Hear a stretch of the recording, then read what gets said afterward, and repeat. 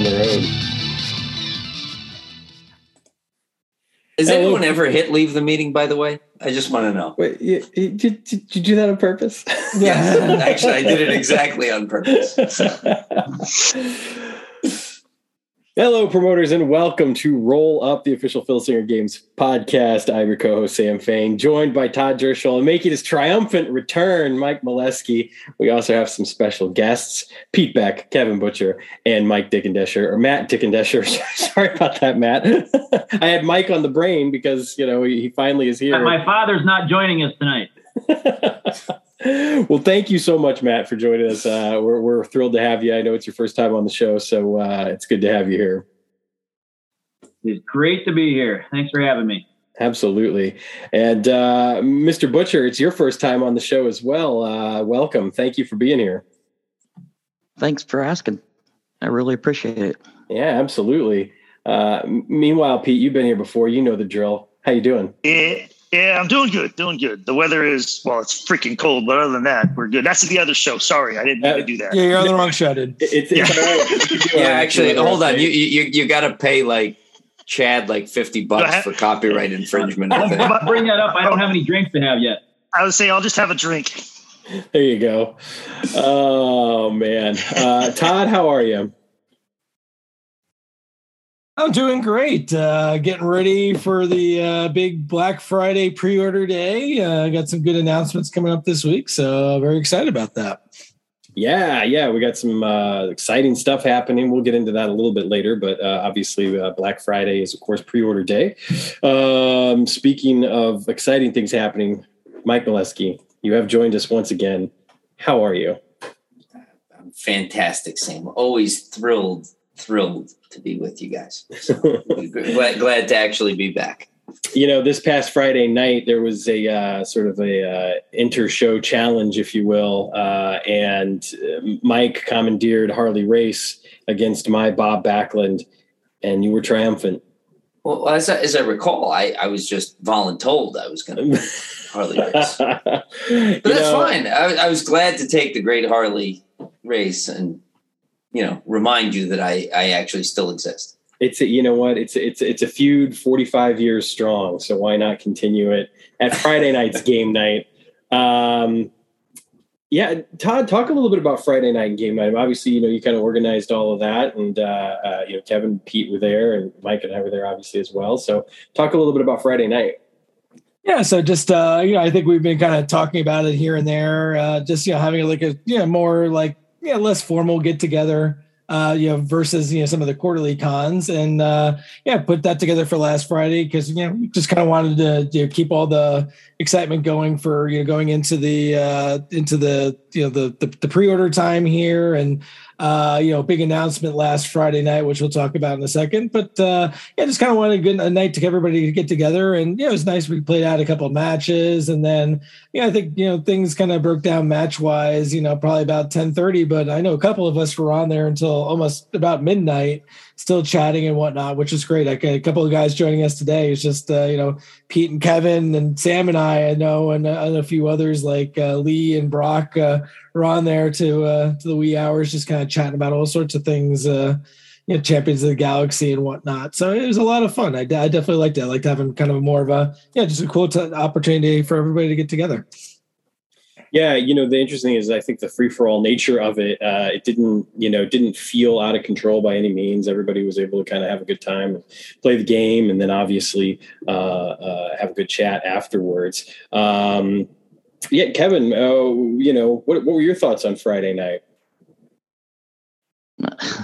I lost to Pete. other than that, just that's a good man that's succinct with an evaluation like that. I like that succinct evaluation. I wasn't going to say a word, Kevin. You brought it up. Hey, you beat me. Finally. I was going to say though you struggled a little bit. You went 1-1. Is that right? Well, 1-1 on the night. I am 1-5 against Kev when it comes to the. Yeah, I was just and you I don't think Kevin had to wear a T-shirt as a result. No, he didn't. That was not yet. We're still working on that. Well, I think it was a great time, and I look forward to the next one. You know, I am not exactly sure when that might be. Todd, I think you probably already have some things, you know, in the pipeline potentially. Yeah, I think we're looking at for the next convention probably being in late January, the perennial. We're looking at that. We'll probably have something more concrete to announce on that soon. I was looking at something in December, but I think just so many people have so many holiday things going on there. We'll maybe hold off on December, but I think for sure we'll do something, you know, maybe in between each of the quarterly cons. We'll at least have one of these kind of get-togethers, the less formal ones.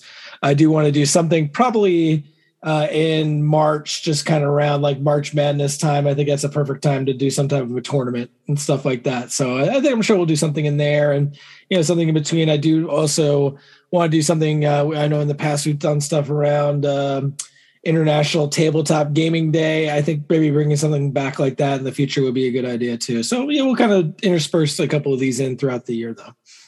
Excellent. Well, meanwhile, we've had a run in here. Mr. Rob Beaubien has joined us. We're all now met here for our evening of fun. Rob, how are you? Good. How are you guys?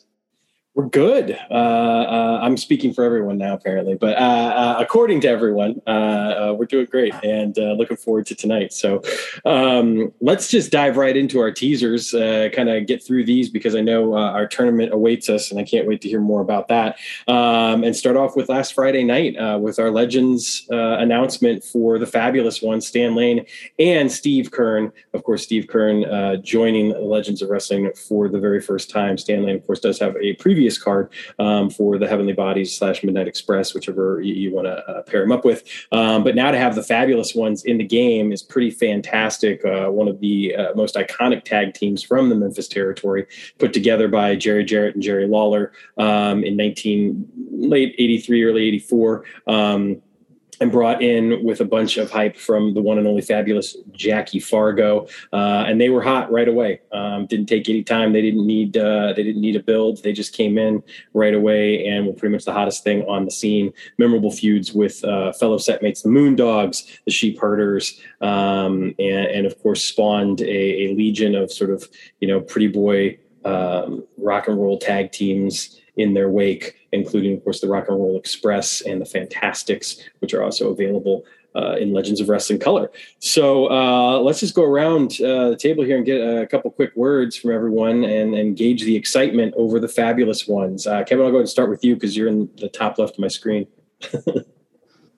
My number one want was Steve Kern, and getting him as the fabulous ones is amazing, but Steve Kern was the top of my list. So everything else in this set's just icing on the cake to me. Fantastic. Pete, what about you? So, you know, I will say that I was mainly a WWE guy growing up just because that's really what we had on the West Coast. They didn't do a whole lot of other stuff out there other than the independents in Los Angeles. But I knew who the fabulous ones were. Excited about them. You know, they're definitely somebody that I learned about later on as I became a wrestling fan and got to see more of the different territories that were out there. But it was great, a great announcement. You know, another stellar, fantastic, absolutely fantastic tag team that we get to bring in. So. Yeah, absolutely. Mike, what about you? Wow, I mean, I think that it's just a great set. I mean, I think, you know, having this team with the Moondogs both coming in at the same time is absolutely amazing. I think that, you know, Austin Idol, I mean, it's just top to bottom, this set is just a fun set. I think, and, you know, there's a lot of names we still haven't announced yet. We haven't even announced how many names there are yet. So I think that, you know, just cool. And this is just one of those teams that was a trend-setting team that was really hot in the area for a prolonged period of time. I think that it's just going to be a lot of fun to bring this team in and to have the instant feuds with, you know, like you said, Sam, the Moondogs, the Sheep Herders. Like, it's just going to be really, I think, fun for a lot of fans. So I'm excited about it. Yeah, for sure. I failed to mention earlier, but obviously there was more to their career than Memphis. Even spent time in Texas, spent time in the AWA. Famously had a feud with the Road Warriors, which ended in a match when Hawk apparently looked at Stan Lade and said, "We're not going for the finish," and the rest, as they say, is history. So that's some interesting times in the ring. I actually just got through watching a shoot interview with Stan and Steve, and learned a lot. I'd seen part of it before, but not the whole thing. So, but a great team to be certain. Rob, what are your thoughts on the Fabulous Ones? Well, my first exposure to them was actually those AWA action figures. Right. And I'm like, wow, these guys are awesome. So, and then I would say I learned about them through PWI. So, awesome. I figured they'd be in the set. The art obviously is spot on. So, yeah. Yeah. I mean, it's great. And really, again, like Mike was saying, just adds to an already incredible roster of talent in this set, including the names that haven't been announced, including names that might not even necessarily make this set and might get released down the road that people will be excited to hear about. So, Matt, what about you? What are your thoughts on the Fabulous Ones? Well, I was going to say what Rob did, but the first exposure I had was the action figures from the AWA. I don't know. I'd collected all the those LGN figures, and somehow I ended up with some Fabulous Ones. So that was my only exposure to them. So I thought that was pretty cool.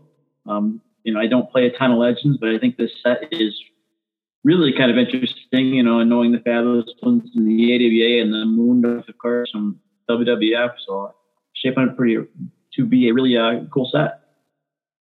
Yeah, that's the best way to put it. It's just shaping up to be a really cool set. Todd, what about you? Your thoughts on the Fabulous Ones? Yeah, I think this is definitely one that was not a surprise to many people. I think we even back in Galacticon, we even kind of threw out some hints about that. This is definitely one that we've had in the back pocket for a little while and been wanting to get Steve Keirn out there. Obviously, there's a couple of different iterations of Steve Keirn. One of which we can't use, which we're fine with. But I think this is a great one.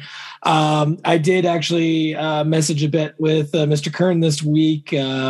Travis had sent him the artwork, and so I sent him a high res version of that. He was thrilled with it. He thought it was awesome. He's looking forward to getting some copies of the cards to get to his grandkids. That's cool.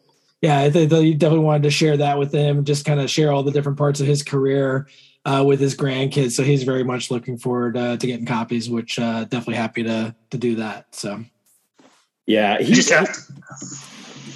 just such a cool guy. There's actually a wonderful documentary, for as much shit as I might blow them on occasion.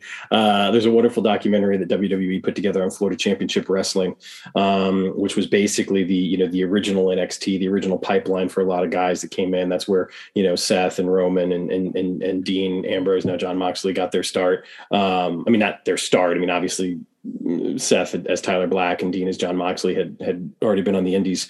But he played a huge part in that. He was basically the head trainer, the head producer while he was down there.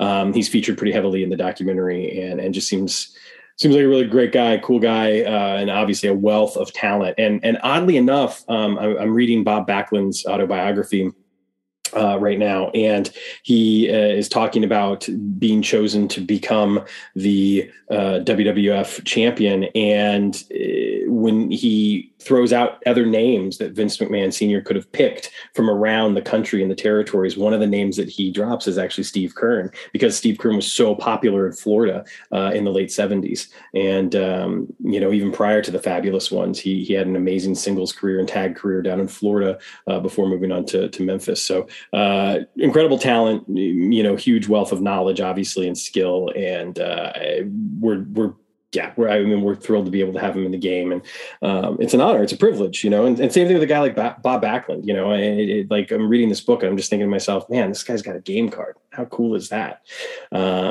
So the Legends roster keeps growing, keeps expanding. New names get added all the time, and it's sometimes we have to wait a little while before a card gets released, perhaps. But how incredible is it that here we are in 2021 and we're still adding names to this already incredibly deep roster. So, Speaking of a deep roster, Mr. Bobian, you can talk a little bit about this one because on Monday night, we got another announcement. FTR gets an official title, Screwjob. The roster is already deepened a bit with some new names. We've got some updates. I'm just going to go straight to you. Talk about this newest name or lack thereof, perhaps, Mystery Man. People are raving on the boards over the artwork, which I agree. The artwork looks great. Tell us a little bit about the latest announcement. Yeah. Yeah. I would say read the book. I don't want to say more, Rob. Yeah. I also like that work. I think Werner did a nice job. Captured, pretty much what I was looking for there. So yeah, I'd just say read the handbook, and I'd also say maybe go back and if you haven't recently, read FTR Suspects and FTR Prime Suspects as well, because this is the third and final part to that trilogy. So I'll just say that. I won't say it all wraps up in this, but you know what I mean? You have to read the book. Yeah. Well, I mean, folks can't wait. And obviously, as we mentioned earlier, Fridays. Oh, sorry. Go ahead. Oh no, I'm happy the guy's out. This is something that we've been working on for a long time. So yeah, I think he's a cool character. I'm glad people had a good reception to him, because I don't know if it's controversial, but it's definitely different. I know I got a controversial reaction from Mike the first time I showed it to him. So I told him it looked like a zombie. So no one said zombie on the board, so I think that's good. So well, to be fair, you said trust me, when it gets colored and everything, it'll be like, oh, that's true. It'll be awesome. You did. I was seeing a sketch, to be fair. I mean, I was going for the horrifying look, so I don't think the zombie thing was necessarily a slight, but the most important thing with that is I wanted to make sure people understood he was under a mask. I guess that's the point, that he wasn't a zombie, that he was somebody under a mask. So yeah, and you just texted me a photo and said, "What do you think?" So let's be fair. I didn't have a lot of information with it at the moment. Well, Mike, since in my window you're right above Rob, why don't you talk a little bit about obviously we got your initial reaction, but now that we've got this colored artwork, we've got this announcement, what are your thoughts on Screwjob in general? Just because obviously we haven't had you on in a while, so we haven't been able to really talk about FTR much, and I'm curious as to what your thoughts are going forward. Well, I mean, I think it's really cool to have seen this progression that Rob's put everybody through. And I think that this character was important to Rob, which is why he's going to give me garbage about my initial reaction to him. But I think that, it is cool. I think when people read the book, they'll appreciate why this character is important. I think, I don't want to spoil too much, but it's cool. It's a payoff. And I think that Rob's really good at that traditionally, and is giving, big payoffs on stuff. He doesn't kind of go halfway with stuff. So I think this one's a big one. And, I think that there's a lot of interesting characters that he's brought in here. I mean, he's saying this is, this is my finale, but it's also a launching too, I think, which Absolutely. Is really cool. A lot of people, like to end things. Rob's good at starting stuff. So he's done that here. That's for sure. That's true. I'm good at starting stuff. Matt, I'll shoot over to you. What are your thoughts on FTR and the latest announcement? Oh, I love it.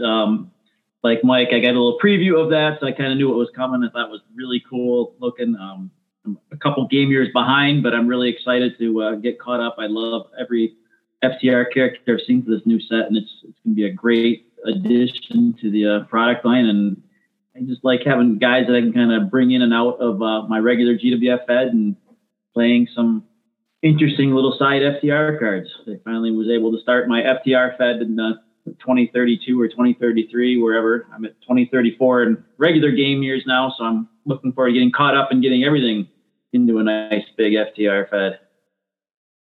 Nice. Yeah, I understand. I'm kind of in the same boat. I think I'm going to launch my FTR independently. I feel like I kind of have to.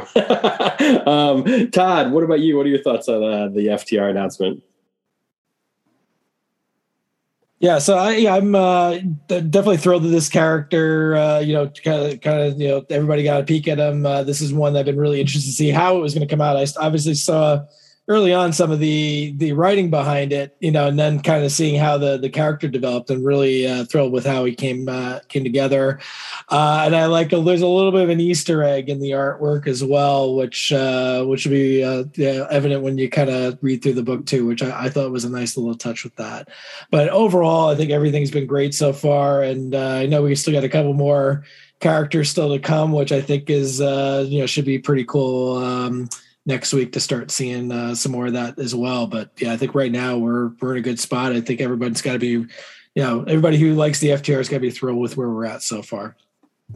It feels a little too soon to mention the word egg in conjunction with wrestling right now. You're probably correct on that one. Yes. It's a good thing I didn't watch that. Yeah, neither did I actually, but Todd did, so he filled me in. Pete, what are your thoughts? Obviously, you have a card in this set, a character in this set coming out, as well as somebody already in FTR. So, talk a little bit about your thoughts on this latest announcement. I can't even talk. That card that art. It's fantastic. I'm using that word too much. It is absolutely, completely, incredibly awesome. It's when everybody gets to see the book, the handbook, and see how Rob has done this, they're going to love it. It really is. It's a great way for Rob to bring everything in for this character, where he comes from and where he's going. It's great.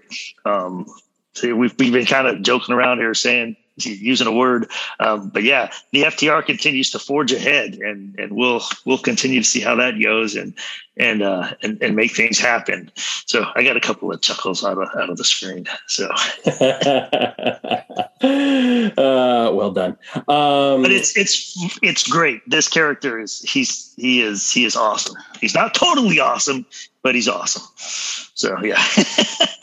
Yeah.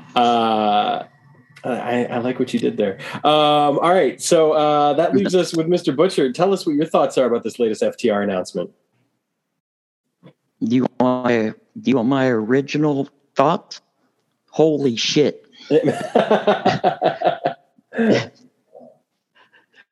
Because like Rob said one time on here, he'll bounce small stuff off of me. Like he texted me one time that he said on here and said, I think of a name for Uranus's stable or his group, and I helped him out with that. But other stuff, he hates me having his phone number, because when I see stuff like this, I'm like, Rob, who the hell is this guy? And it's funny he said it up here, because that's what he'll text me, read the book, and I'm like, all right. Well, I can't wait. I can't wait to read the book in its fully produced finished product. I've gotten a look and loved it. So I'm really excited to have it out there and see what everyone else thinks of it, because I think that Rob's done an exceptional job, not only with the characters that he's created, obviously the characters that he's kind of shepherding through that others have created, and then of course with the storyline. There's really just some fantastic stuff that's been done over the course of the past couple of years with FTR, and the fact that we have kind of these alternative brands, if you will, in COTG, and that obviously you've got your GWF, which is the bedrock, but now that we've got CWF and FTR and Kronos, it's pretty incredible. And we haven't had that in quite a while, since the days of CPC and Ace. So it's nice to be back in the mix and having different storylines told different ways, and still playing in that same sandbox that Tom created. So I'm looking forward to it. I really, really am, and I think people are going to be pretty blown away by some of the stuff that happens, and certainly some of these new characters. Which I suppose brings us to our Indies teaser, which technically doesn't happen until tomorrow as we record this, but as it has been released, everyone out there has probably already seen it. But we have a pretty special opportunity here, Todd, to share the artwork for the new card for the first time with everyone here on the podcast who has not yet seen it and not yet been privy to this name. So go for it, Maestro. Let's get some reactions.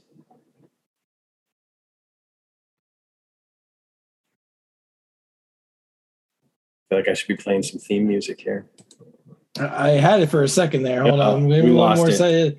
Been a little, yeah, here we go. We'll show that. There we go. That's right. The alpha female, Jazzy Gabert, is coming to the Women of the Indies International Edition. I mean, really, you can't get much bigger, literally, physically, of a name than Jazzy for this set. Someone that has wrestled all over the world, all over the globe, from Germany, spent a lot of time in Japan, spent time in the UK, spent time in the United States, obviously wrestling for WWE, and was a part of the Mae Young Classic, was also wrestling for NXT UK prior to the pandemic. She's spending most of her time in Germany right now, has her own promotion in Germany. She's a prior World of Stardom champion in Stardom, which, of course, if you're aware, is the largest, certainly probably the biggest, potentially best Joshi promotion currently going in Japan right now. So quite the pedigree on her, and just a powerful competitor, and also a super, super nice person. I've had the opportunity to exchange quite a few emails with her. I will say, that I did sign Jazzy, and I didn't do it alone. However, I've got to give a big shout out to Matt Charlton, because Matt has really kind of opened a lot of doors when it comes to international talent. And there are some names in this set that it would not have been possible without him to sign. So Jazzy's awesome, and I'm really looking forward to seeing what people think, and hopefully it's a name that people have wanted, which I think it is. I've seen a couple of people throw that out there. So it's pretty cool. Todd, what are your thoughts? No, definitely thrilled to have her. I know this is one name that we were kind of tossing around of some wants to have. Given the international flavor of this, I've seen her. I mean, I haven't seen a ton of her work personally outside of like the Mae Young Classic, but she's obviously very impressive there. So I think, great person to have in this set, given her kind of all, work in Japan, work in Europe. Great. And definitely great look as well. Absolutely. Yeah. She has a unique look, unique style. I mean, everything about her is pretty unique. And I think that's one of the reasons why she's been popular pretty much wherever she's gone. And certainly in Stardom, she was, probably one of the more memorable gaijin that they've ever had. So, Matt, any thoughts on Jazzy? The art looks good. I know very little about a lot of the indies, but pretty much my blanket statement for any of the indie cards is, having someone in the game is always a plus, and every little bit of publicity is great for the company. Yeah, absolutely. The great thing too about Jazzy is that she's one of those people that straddles that line right now between, indie and legend. Like, she's somebody that easily, I think, could, you could slide into your Legends Fed if you wanted to, just because of how long she's been on the scene. But again, I'm really, really excited and thrilled that we were able to add her to this set. Rob, thoughts on Jazzy? Cool art, like Matt said. I think Ty does a fantastic job with this part of Filsinger Games. I think it's really cool that we have all these bases covered, and this one's covered completely. You guys do a great job with it. Mike, what are your thoughts on Jazzy? Well, I think, like Matt said, I think it's awesome anytime we can add anybody to the Filsinger line. And I think in this case, she's a big name for a lot of people, and I know a lot of people were clamoring for her. I'm just really thrilled that she was willing to do it, and it's a great set to fit her in. Overall, I just think it's awesome, and I think that I think there's a lot of people who are going to be excited with this one. Pete, what about you? So this is my first time seeing her. I think I need to do some YouTube, get out there and take a look. From the looks of her, I did a really quick search while you guys were chatting, and but yeah, she looks pretty impressive, and so definitely someone to go out there and check out and see how this goes. But unfortunately for me, the women's indie scene is not something that I'm super in depth in on. So it's not something, she wouldn't be someone that I'm familiar with, but as Rob and Matt have both said, it's a great opportunity to go out and learn about somebody new and have them in the game. And especially if the folks that are familiar with her say that this is someone that's good to have, then I'm excited to have her in the game as well. Yeah, and I completely understand that. That's one of the things also that's great about just the depth of the game lines is that, there really is something for everybody. And, not everything is for everyone, but certainly I think the people that are into the indies will be excited about this one. Kevin, what about you? What's left to say after all these guys? But like they said, I'm not really big into the indie women, but when I saw that art, I was like, another warm run. If you ever do another live Champions of the Galaxy, you got the alpha female right there. Just put some gladiator makeup on her. Oh, for sure, yeah. Just got to afford that, that plane ticket. Or something. And there's the Destination Galacticon. There we go. That's right. We'll Galacticon during Oktoberfest. I'm all for that. No problem. Hey, I'm there. Yep, works for me. Well, there you have it. Those are our teasers for the week. Of course, we got the big Friday night, Black Friday pre-order teaser coming for Legends as well, and that will be the night that you can pre-order all of the releases, Legends of Wrestling Expansion 8, FTR, Screwjob, and the Women of the Indies International Edition, as well as the Mammoth, Gargantuan, just stellar, out of this world, galactic proportions, Ringside Companion. So make sure you get on that on Friday. To be completely honest with you, we're flying by the seat of our pants here. I don't know that we're going to actually have a special episode to release on Friday like we have for past pre-order announcements. We maybe will not, who knows? But if we do, you'll see it pop up in your feed, and I'll certainly throw something on the message boards as well. Speaking of the message boards, just want to give a quick shout out to Troy, Lee, Malice Lover, Vegas, Chad Olson, KB, Stu, Sinestro24, Pariah, and DK2. Of course, Pete and Kevin are right here with us right now. But all you guys' comments on the last episode was greatly appreciated, and I know that having Mark James on was a thrill for folks, and I'm glad to hear that the interview was well received because it was a lot of fun to do. And speaking of Mark James, I want to give a very special thanks to him because our coverage with Mark is not done. In fact, at this time, I'm going to shoot it over to some comments that were recorded for that original interview that Mark and I had a conversation about the Fabulous Ones. So I'm going to shoot it over to that right now so you can hear his comments on the announcement of the Fabulous Ones.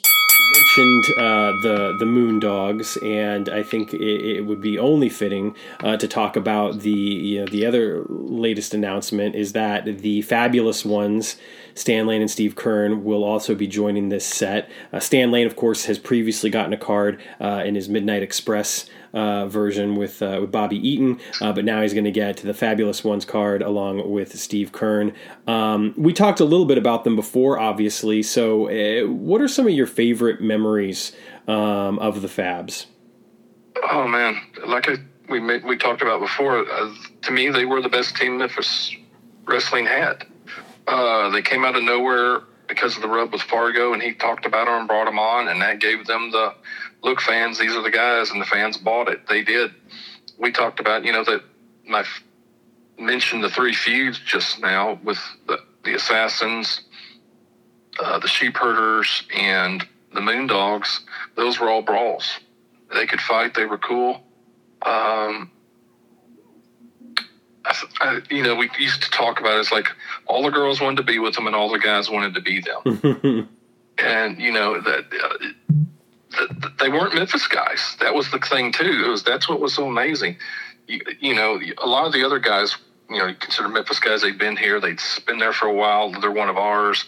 And then, boom. But now these guys had been there less than a year and got put together, and it just worked like lightning in a bottle. Yeah. It couldn't have gone any better. How important were the music videos that they produced for the Fabulous Ones?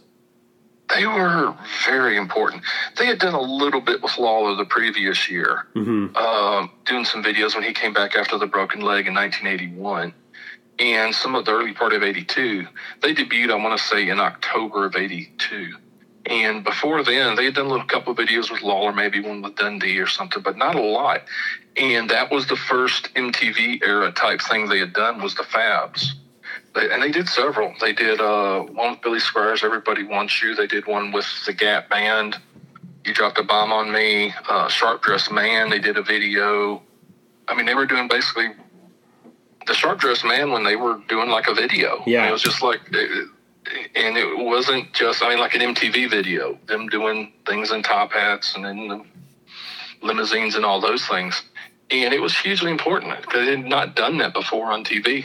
And they would have them to repeat them every week in the episode on TV. Every week they'd have to replay some of the videos, and that had not been done before. And that was to get the younger audience, the guys and the girls, and it worked. I mean, it was very important. Yeah. Well, and the Moondogs even, had a music video as well to kind of help introduce them, which I watched the other day and just thought, because you're right, they had that production level that you would see on MTV, but they were obviously, Memphis wrestling brand, like it was not like a ripoff or whatever. It was just, I mean, it was, they were able to, I use this on the term about the Fabs, but they were able to recreate lightning in a bottle on several different levels, on several different things for different people. Yeah. And again, I just want to say thank you to Mark James, because having him on the show was a thrill for me. I love his work. I love his books. Make sure you check out MemphisWrestlingHistory.com, where you can purchase all of his books. He's also doing a special Black Friday T-shirt sale right now, which will still be ongoing at the time that the podcast drops. 20% off all T-shirts that he has designed. There are some great T-shirts. I own a couple of them. My favorite is the Sputnik and Billy Wicks T-shirt. He also has Tojo Yamamoto, Bill Dundee, Jerry Lawler, a bunch of Memphis wrestling cards, like the old posters that you used to see in the windows and that sort of stuff with the card on it. So just great stuff from him as usual, and we'll have more comments from him as we continue the march towards release date with the teasers for the Memphis themed Legends of Wrestling set. With all that said, we got the opening bell out of the way. I think it's time now for the tournament master to take over and tell us what the main event is. All right. Well, I did mention last week that kind of felt like it was tournament time, trying to do, time to do another one of our podcast tournaments. And given that this year has been a big focus on Aetherins and the Gladiators in total, between what happened in Origins 2137 with the everything going on there, the new Gladiators coming into that set, as well as the Gladiator invasion on Centra, I thought it was very appropriate that we do a tournament. And actually, we're going to do two tournaments tonight because when we're talking about Gladiators, it's not only like the top singles guys, we got to talk about tag teams as well. So we're going to name tonight our favorite Gladiator and Gladiator tag team.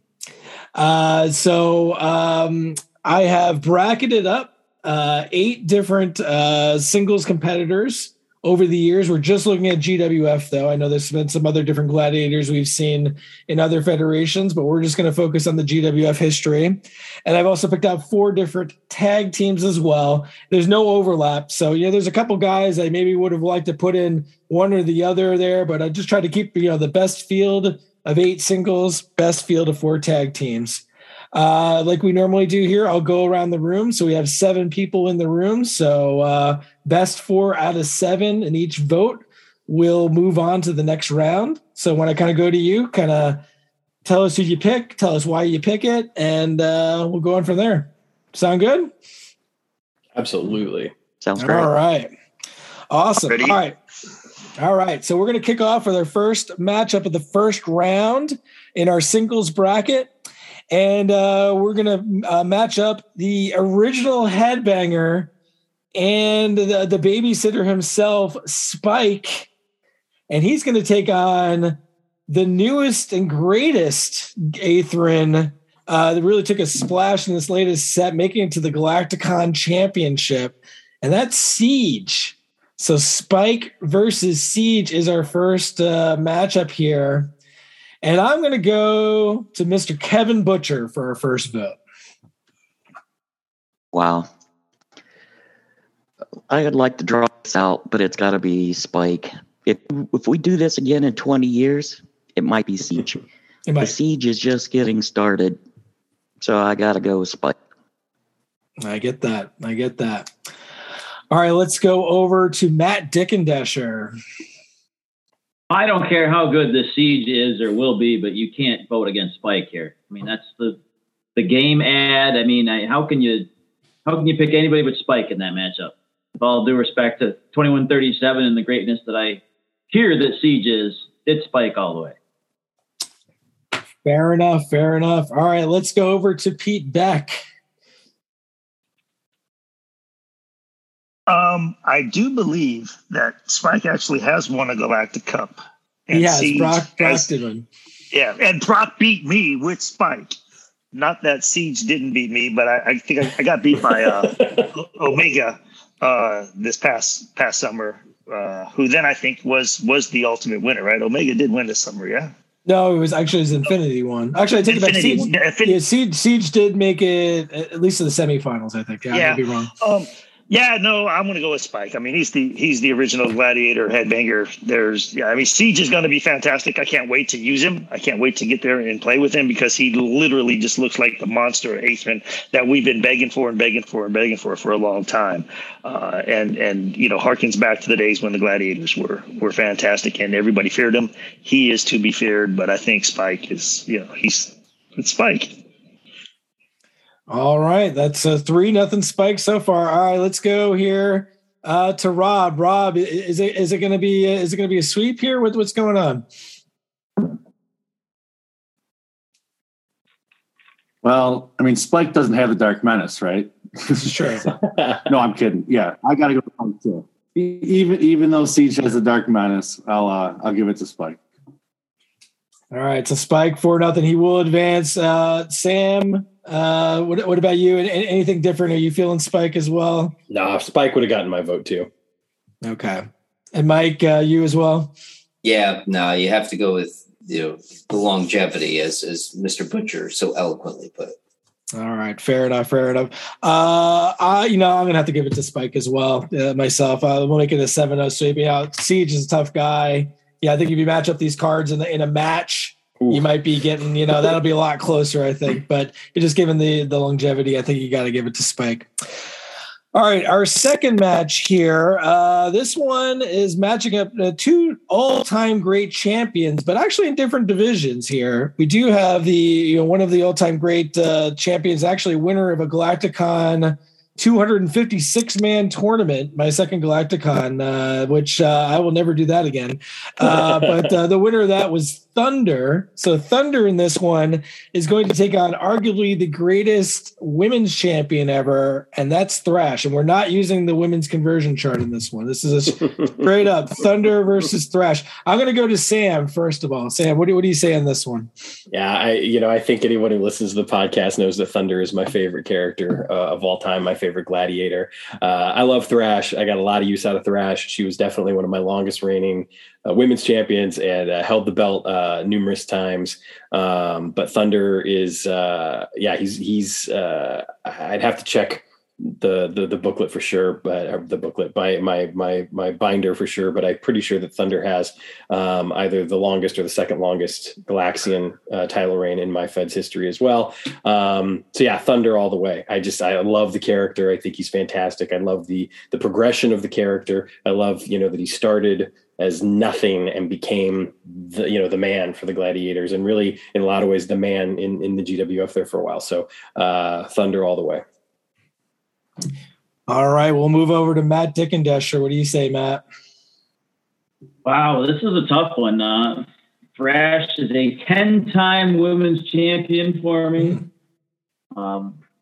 As Sam said, the progression of Thunder, though, is excellent. Only a 3-time Galactic champion, 8-time tag team champion. Yes, I pulled up my stats to cheat while Sam was talking. Check things out. But I think the level of competition for good or bad, for the men was a lot higher than, for the women's division at the time. So I'm going to have to give it to Thunder, but major respect to Thrash. Very good. Very good. Let's go over to Pete. What do you say, Pete? I couldn't tell you how many times Thrash and Amazonia traded that title back and forth back in the day.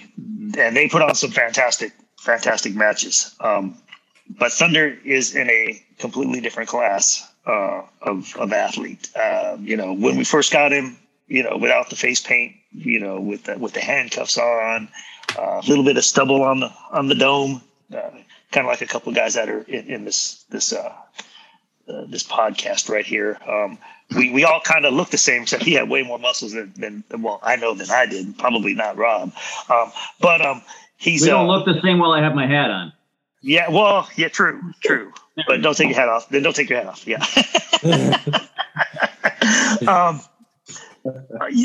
I'm kind of torn, but I think Thunder is the Thunder gets the nod. Thunder Thunder. All right, Kevin Butcher, what do you say? The greatest wrestler in the history of Predator Promotions. It's not even close. Thunder. All right. So Thunder will advance. Rob, I assume you're going Thunder as well here? Yeah. Thrash was great. I feel like back then there weren't a lot of women wrestlers, only a small handful. Sure. So she held my belt a lot as well, just like someone else had said, her and Amazonia back and forth a lot. But yeah, Thunder, obviously, just like everybody else, he did very well in my Fed. All right, Mike, the man who on the Galacticon Cup has Thunder next to him. I got to assume I know which way this one's going. I was going to vote for Thrash until you said Thunder. Oh, yeah. Yeah, no, I mean, Thunder was the greatest interplanetary champion in my Fed's history. Held it against all comers, still has the record for longest title reign as an interplanetary champion. It was the major storyline in my Blacklist era, with Cordanis. So yeah, gotta be Thunder. Despite, it was great. Everybody else said all the right things about Thrash, but Thunder's my guy. Yep. And I kind of figured this would be the way the first two matches kind of went there, but I think we're going to be setting up for quite an epic second round match. I'm really looking forward to see how that one goes. And how did you do that? I mean, did you pull these names out of a hat or what? Because if you rated this 1 to 8, you couldn't have done that. Like, Todd was actually down in Rio de Janeiro over. That's right. It was Carnival time, right? That's right. That you could have that as the second round matchup that we're going to have to choose between. Yeah, no, let's see. Well, I think this next matchup is going to be a little bit closer here. I'm really interested to see the way this one goes. And this is between two of the bigger hardcore brawlers. Well, I mean, maybe not hardcore, but more kind of sadistic members of the Gladiators there. And that is going to be Mayhem against Vengeance. So this one should be pretty interesting, I think. I'm going to start this one off with Mike. Well, I would say that obviously, as you said, Todd, both had the hardcore edge to them, but I think I'm going to have to go with Vengeance based on Mayhem seemed to get himself disqualified out of any major title contention, whereas Vengeance got the job done. So Vengeance, leader of the Gladiators for a long period of time, I'll go with him. All right, so Vengeance taking up the first vote here. Let's go second vote over to Rob. Mayhem versus Vengeance. Yeah, that's really tough. Wow.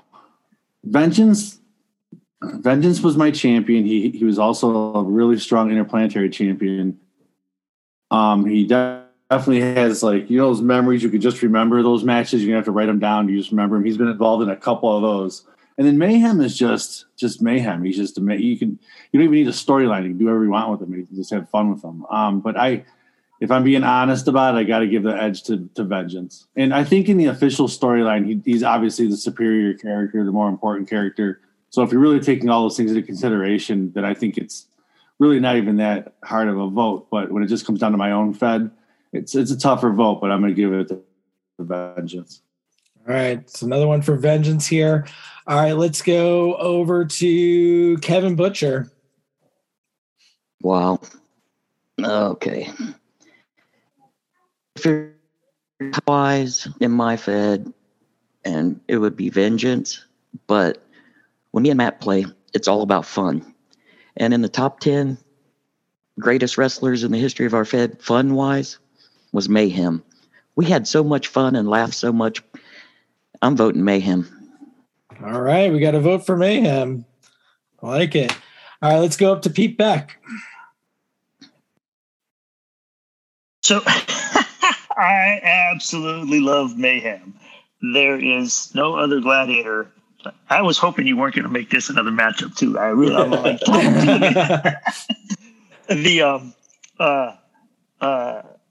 Mayhem was so much fun. He was my Fed's heavy metal champion, period. Like anybody who has to measure up to being, hey, I'm going to try to be the greatest heavy metal champion there is.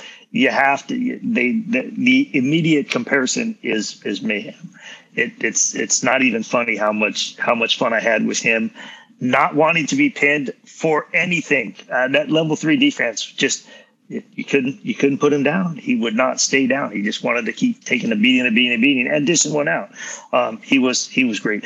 Although I will say about Vengeance, the line in the handbook when he was introduced, when he looked at the rest of the gladiators and said, "Are you sure you want to do this?" Basically, it's like, you're sure you want to let me loose to the rest of the galaxy? That was probably one of the best lines throughout all of GWF that any wrestler has given out. But just based on what it is for me, from my Fed's history, I'm going to go Mayhem. So we're going to keep this really close. All right, it's a close vote. I was hoping to be a little bit more closer on this one. All right, Matt, what about you? Oh, it's Mayhem. I mean, Mayhem, as has already been stated, one of the funnest and most memorable characters ever. Just the drawing, the crazy hair, the leap of doom, the risky finisher. His tenure in my Fed was much better than Vengeance's. Mayhem with 4 galactic title reigns and 9 United Stars titles. And while Vengeance did rise to the top, I never really got behind him as much. He was successful, but he was also middling quite a bit for me as well. And Mayhem was just always a great match. So got to give it to Mayhem. All right, Mayhem taking the lead here. All right, well, I'm gonna throw my vote in here. So, for me, I'll admit I did start my Fed a little late in 2093, so I missed out on the first couple of years of Mayhem there. But I do remember once Vengeance came in, the first card with the add 1 move, very revolutionary right there. For me in my Fed, he was a big difference maker. He did win Galaxian title. I know he was always in the hunt for, the heavy, any of the heavy metal or hardcore titles. I think just a big storyline pusher overall. So for me, I'm going to give my vote over to Vengeance. And that's going to tie it up 3-3. So Sam, you get the deciding vote on this one. It's funny because I agree with so much of what has been said about both guys. I agree with everything that's been said. Mayhem was a lot of fun. I remember, pretty specifically the summer that I started playing 2091. I was at my grandparents' house. I'd go up there for a couple of weeks every summer, and I had so much fun with Mayhem. He was just different, and I got a lot of mileage out of him. Had some incredible matches with him. A torture chamber match with Wolf was awesome. And he continued to be fun for his whole run. Vengeance is a guy that there are so many great characters that Thomas created that even the bad guys, you kind of just, you end up loving at some point. Thanos obviously is a perfect example of that. Like, who doesn't love Thanos, right? Vengeance is a guy that I feel like, to translate to real world wrestling, he would always be a heel. He would always get heat. Every audience would hate him legitimately. Like, there is no way that guy would ever get turned babyface. And I felt that way too, as a fan of the game. And I just think the impact that he had, the ad 1, even his artwork, there was just something about it that's just like, this guy's I mean, as blue as I'll get on this podcast, I'm not even going to say the words that I would use to describe him. So ultimately, as much as I love Mayhem, I'm going to give the vote to Vengeance. All right, so that was a close one there. So Vengeance moving on to the second round. Okay. I know, controversial. I agree. All right, we're going to move on to our last match of the first round here. This one here, two big old heavyweights battling out in this one. We have Disaster taking on the Atherin Overmaster. This one I'm really interested to see what people say. We're going to start it off with Kevin on this one. How did you match these two up in the first round? You know, random draw. You know, that we did that draw in Rio de Janeiro. This is how it all comes out. You know, I think he was playing the Uncharted Territories drinking game while he was putting these brackets together. It's very possible. There was a double IPA involved. I'll admit that. But well, I could go into a whole spiel about both of them and what they've meant to the game, but bottom line, it's all going to boil down to me. I won my first Galactic Cup with Atherin Overmaster. So he gets my vote. Very fair there. Has Disaster won that Galacticon Cup? I'm trying to remember that. I have to think about it. He must have at one point. Yeah, I has to. All right, let's see. Let's go over to Rob. Disaster versus Atherin Overmaster.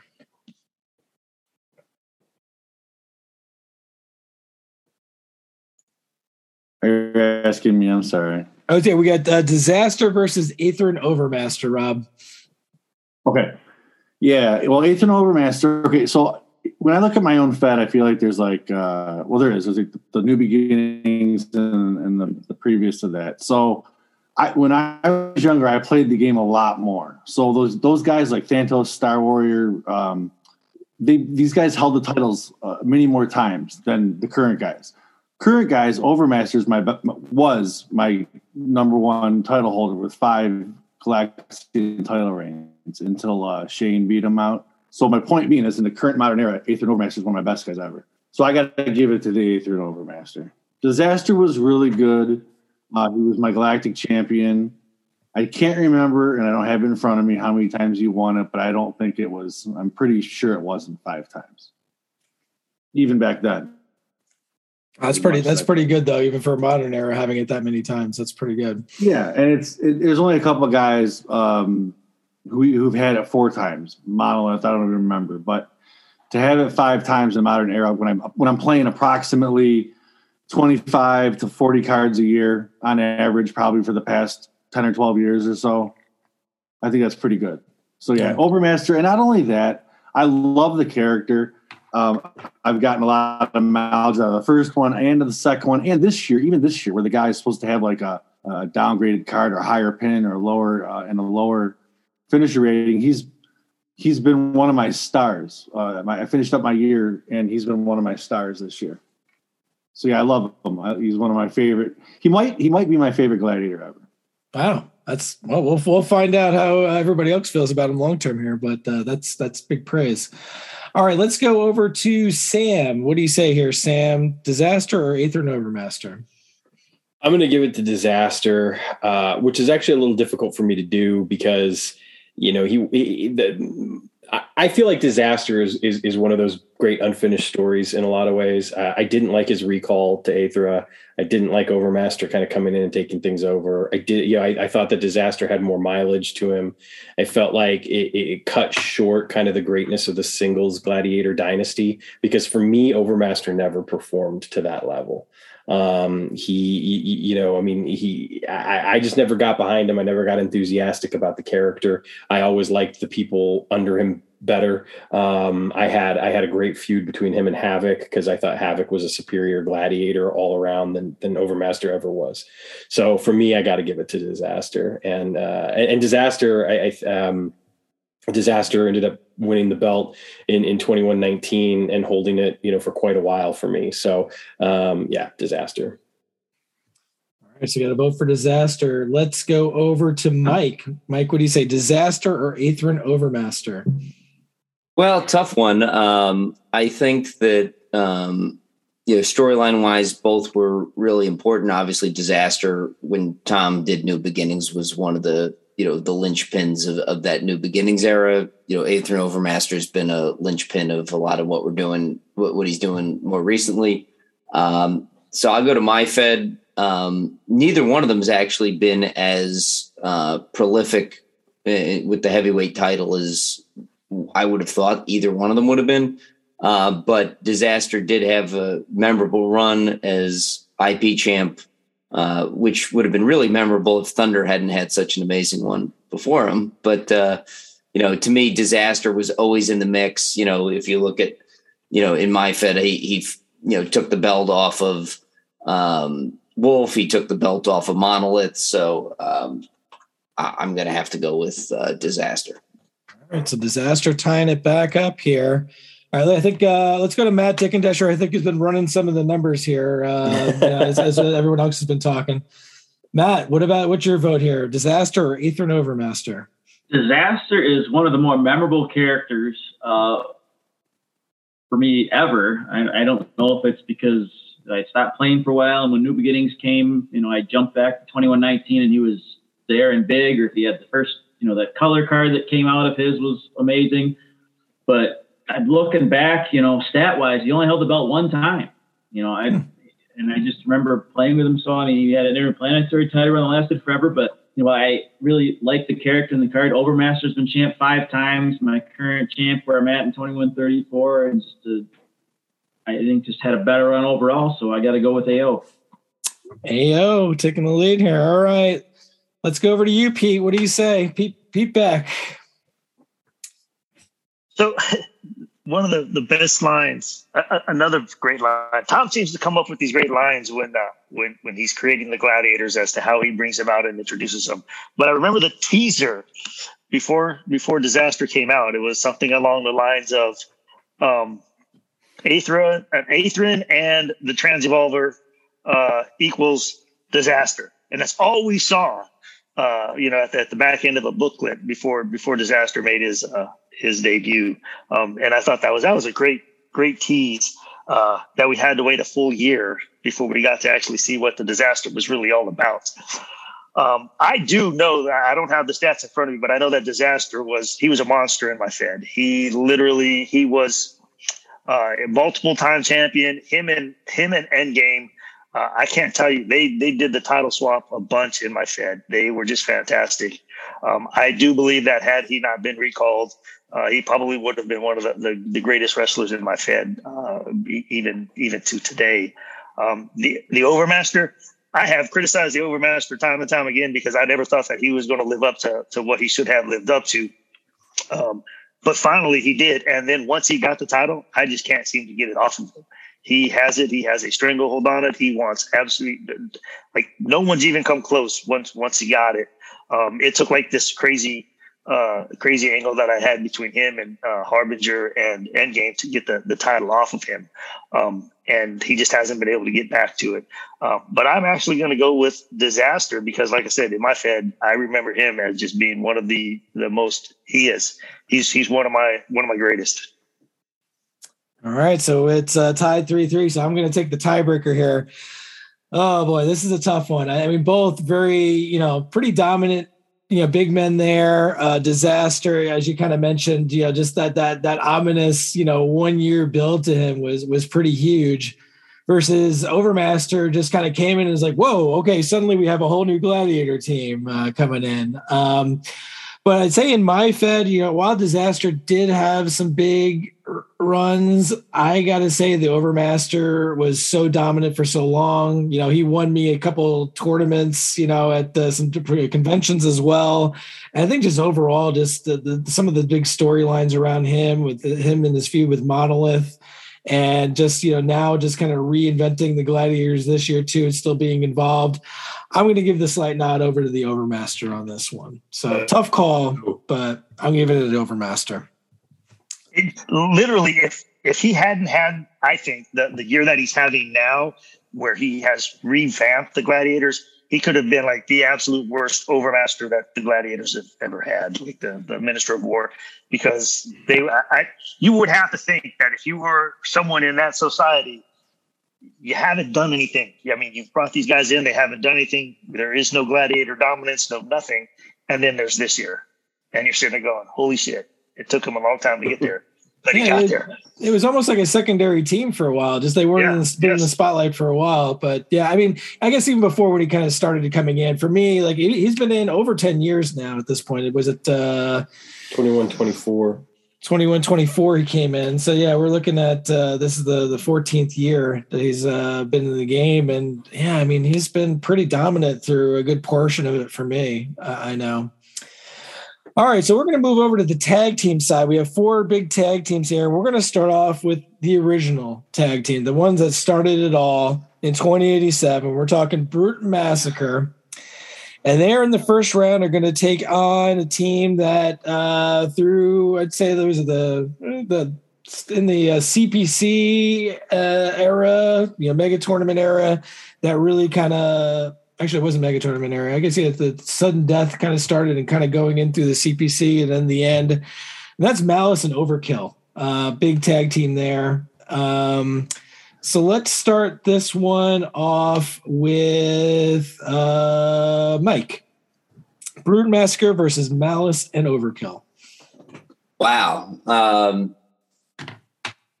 It's a tough opening round. I will say that. Malice and Overkill obviously really like. They had a great run there in the 21 teens as a tag team for me.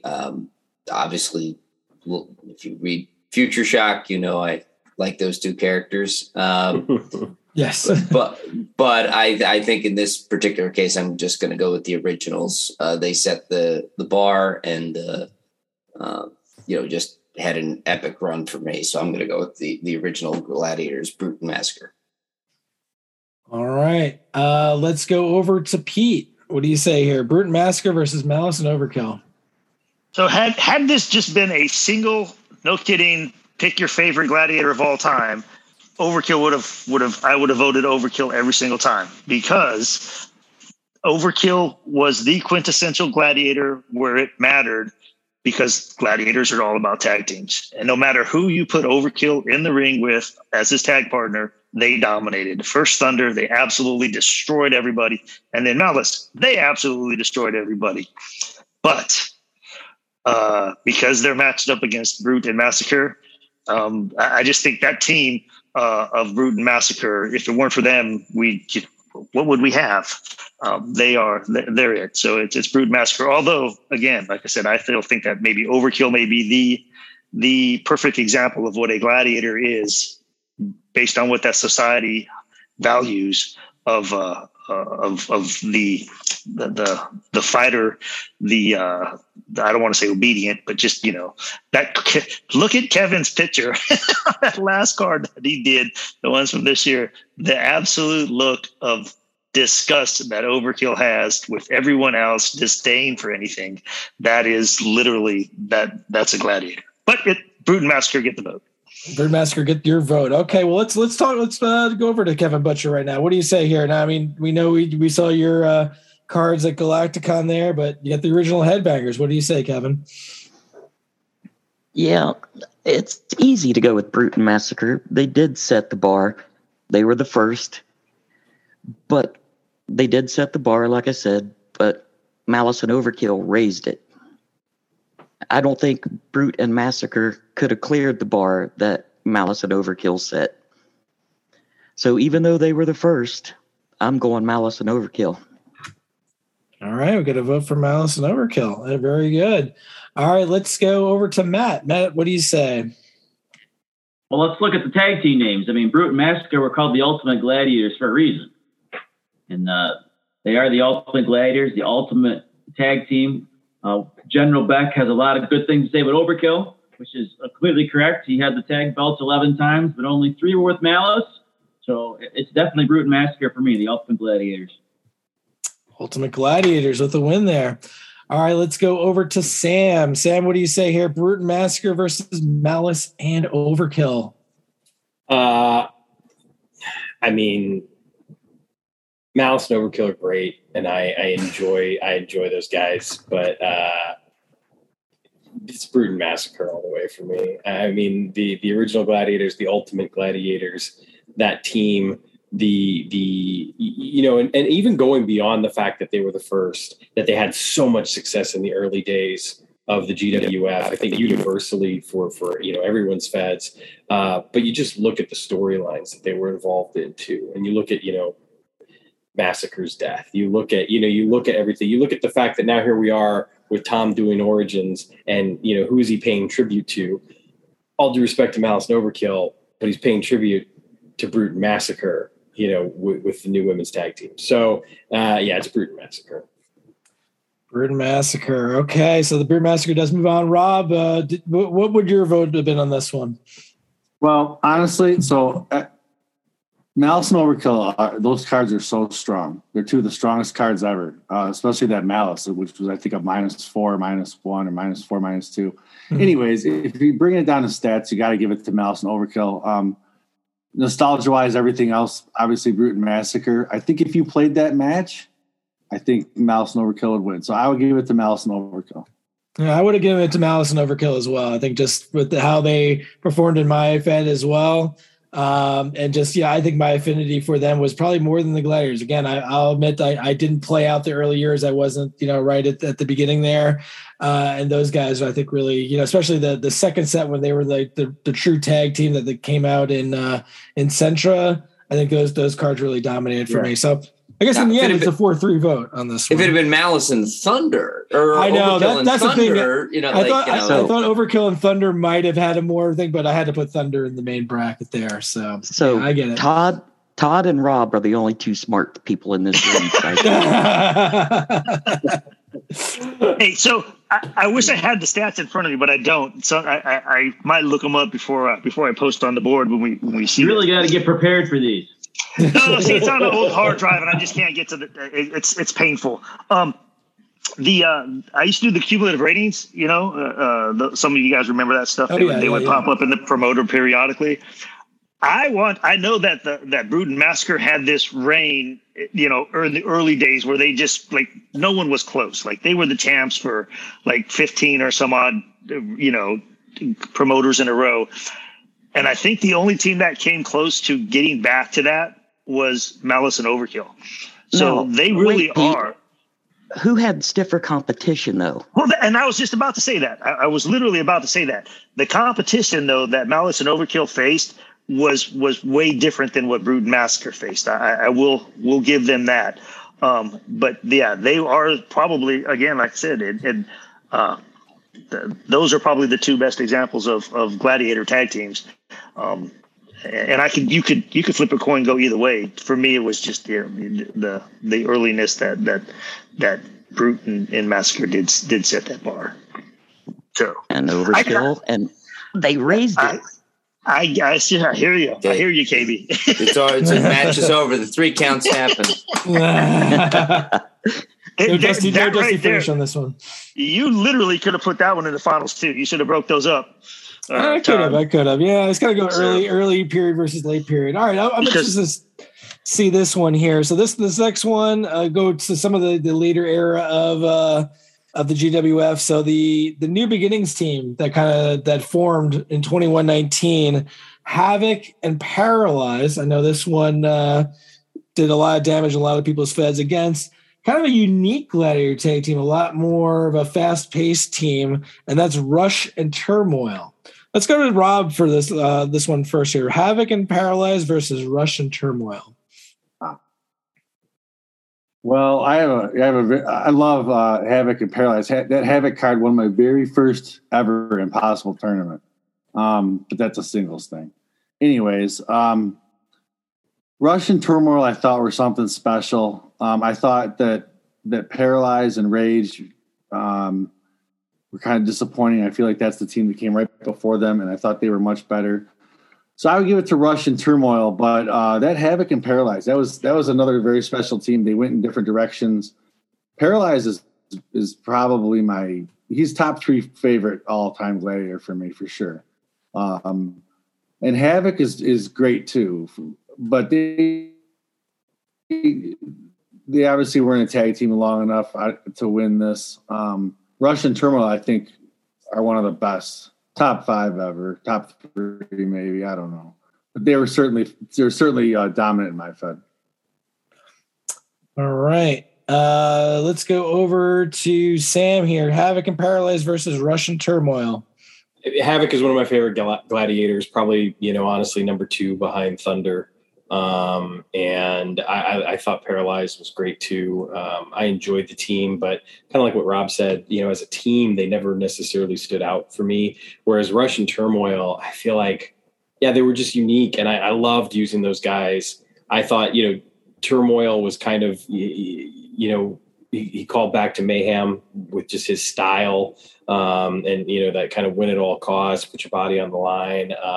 I thought they were a great team. I love the characters. I've got the original Rush, and to see him brought in and made official was cool. So I got to give it to Russian Turmoil, which is hard to do because individually I love Havoc and Paralyzed. As a team, I think Russian Turmoil are the better one.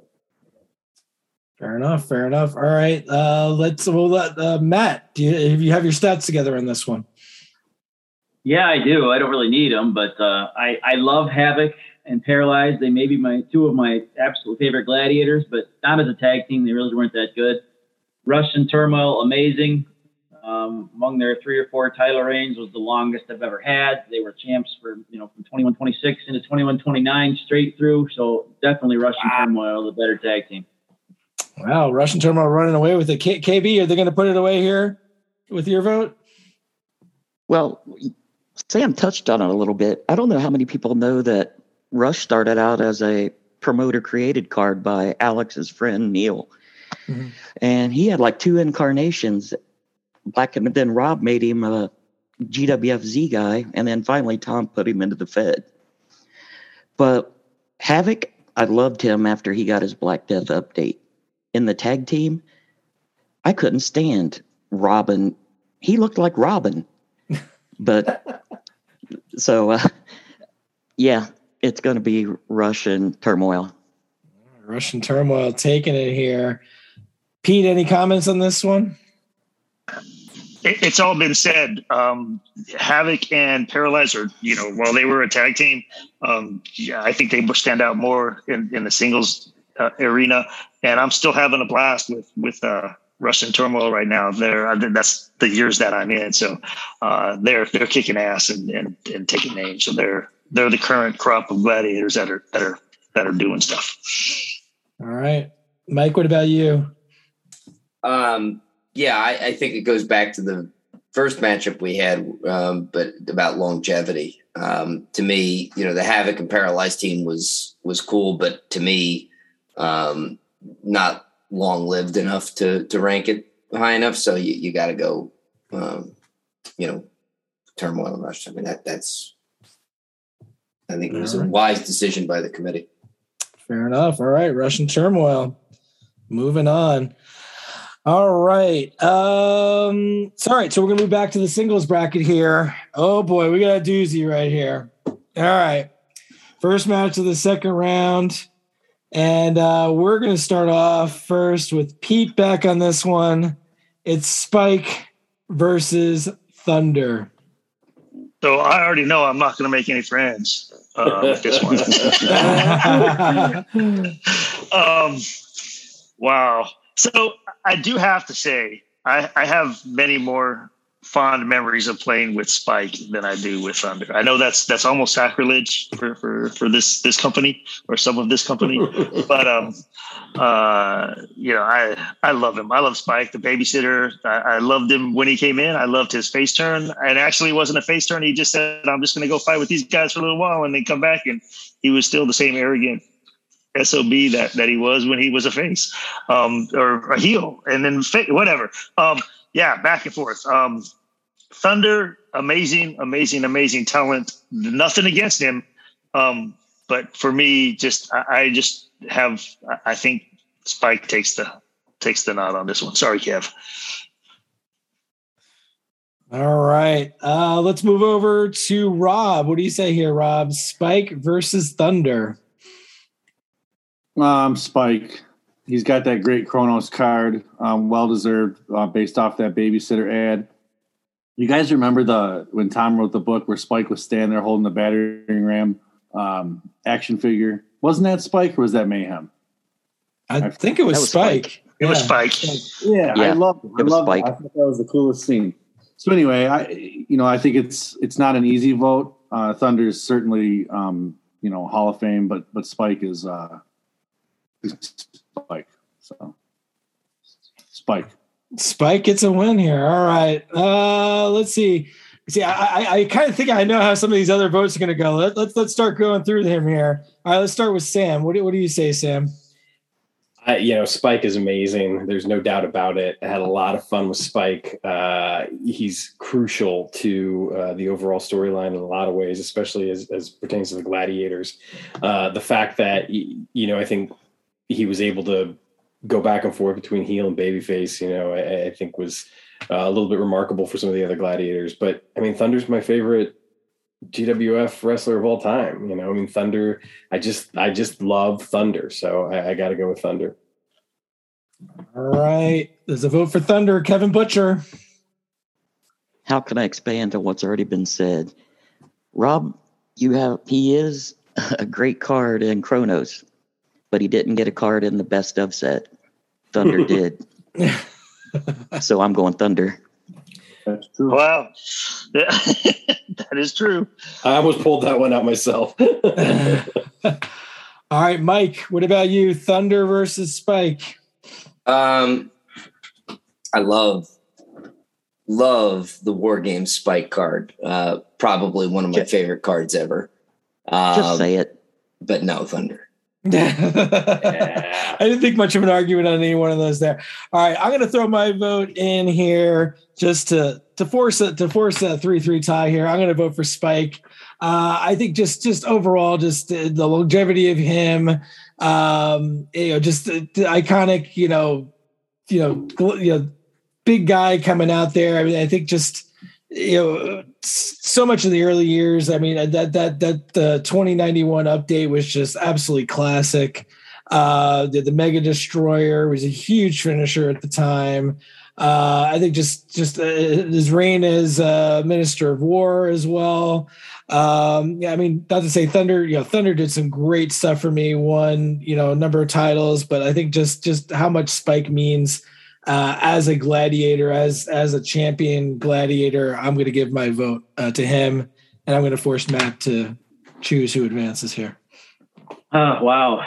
Already going back and forth in my head. Spike is legendary.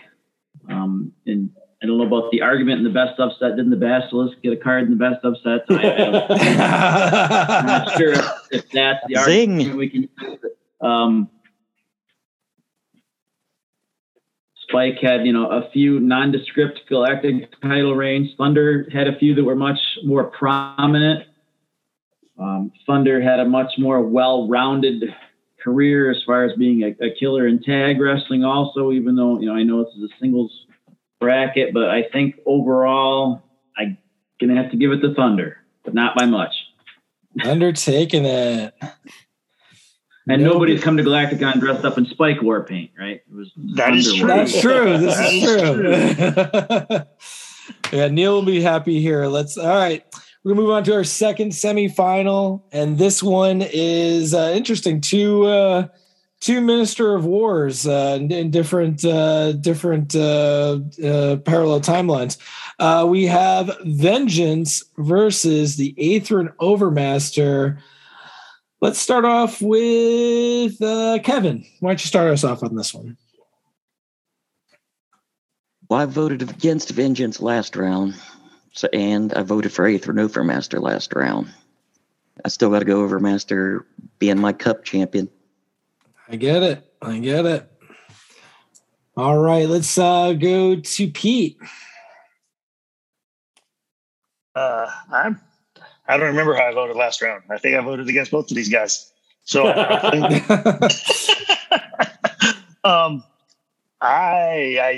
So it may have taken a long time, but I think that the Aethran Overmaster is finally showing his mettle and showing what it needs to be the guy in charge to really be it. not that dirty underhanded tactics aren't one way that you become the Minister of War. And Vengeance has the corner, he's got that covered. But Overmaster, I think between the two of them, I think it's the Overmaster. With all the grief I give him, you still have to give him his props for being there and being able to do what he's done coming around the corner these last couple of years. All right, let's move over to Mike. Vengeance or the Aethrin Overmaster? Gosh. Both these guys underachieved for me, sort of in their own ways. But I think based on the fact that he had a longer GWF title reign for me than the other, I will go with the Aethrin Overmaster on this one. Aethrin Overmaster kind of walking away with this one so far. Let's see, Matt, what do you say here? Vengeance or the Aethrin Overmaster? Just repeat what Kevin said. Okay. I voted against Vengeance and for AO, so I mean it's the Overmaster. Okay, Rob, did you have were you going to go Overmaster on this one as well? Yeah, this was a huge feud in my Fed, and Overmaster beat Vengeance for the title in a cage in 2 moves. Oh wow! That -3 move on level 1, and then it's finished here, and boom, and that was for the title. Overmaster, big time on that one. Okay, Sam.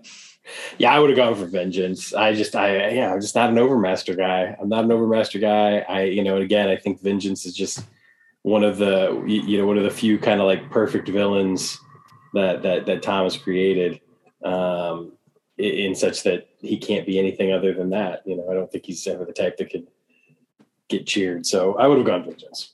Would have gone Vengeance. All right. My vote would have gone to Overmaster. Would have been close. I mean, I think Vengeance meant a lot in my early years, and definitely very unique card. But I think Overmaster, some of his reigns later on for me, I think were just a much bigger deal overall. All right, we're going to move over to our tag finals. This one, kind of more original Gladiator tag team against a much more recent tag team. Bruton Massacre taking on Rush and Turmoil. Let's start off with Sam on this one.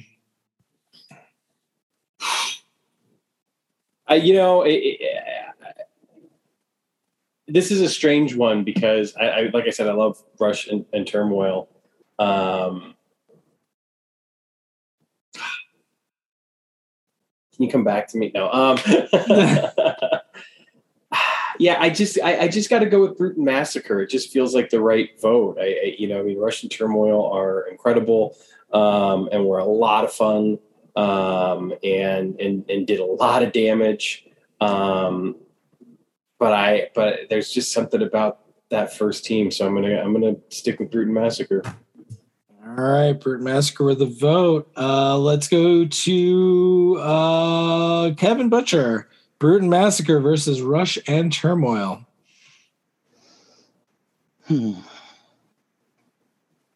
Has anybody ever wrestled a singles match with that Brute card? Oh gosh, it's awful. Excruciating. Him and Man Mountain, I think I ran one time. That was a big mistake. I'm just not a Bruton Massacre mark. But, man, in this matchup, I think I will give it to Bruton Massacre. Reputation, having some weight on this one, I think. All right, let's see. Let's go over to Rob. Bruton Massacre versus Rush and Turmoil.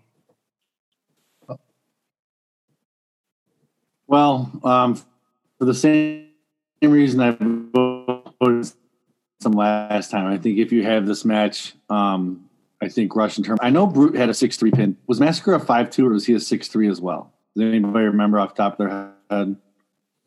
I thought he was a 5-2. He was a 5-2, yeah.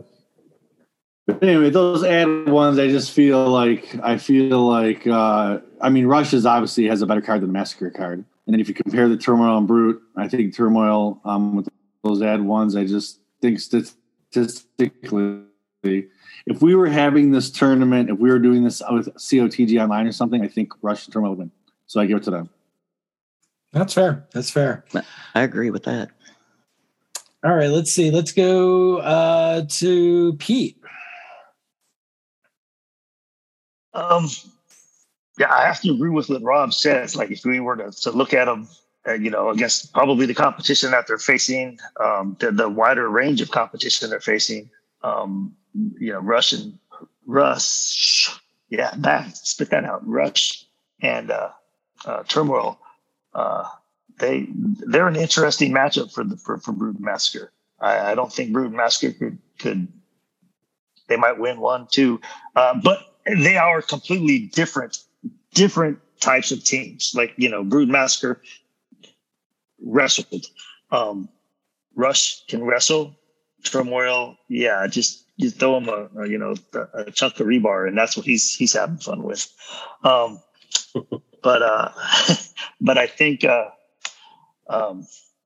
I think you have to go back to setting the standard. It is Brood Massacre who set that standard and laid, the foundation for every Gladiator team to come later. And that's where I would go. That's where I am going. All right, Brood Massacre here. All right, let's go to Matt. Brood Massacre versus Russian Turmoil. Well, this is one I'd like to roll out myself and kind of give you the answer, but we probably don't have time for that. Brood Massacre, especially if Brood's in the match. Yeah. Legendary original Gladiator team, great tag team title reigns. But as I mentioned earlier, Russian Turmoil, just a overwhelming dominance for me over a longer period. And I think they probably beat Brood Massacre in a heads-up match, so I'll go with Russian Turmoil.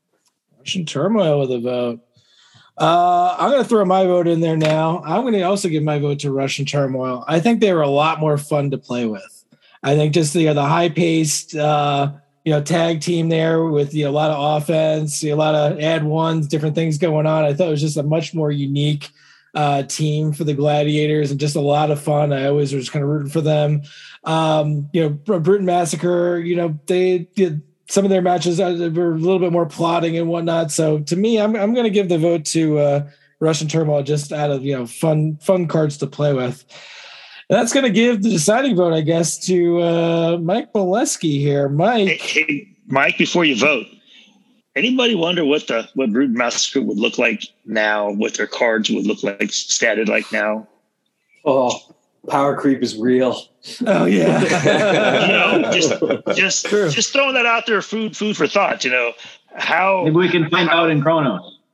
Maybe. Yeah. You would almost have to think that if they were out there now, that their cards would be, they'd be well more than competitive, but just an interesting comment. Back to you, Mike. That's fair. Yeah, no, I think it's a great point, Pete, but I have to evaluate the cards as they were written. In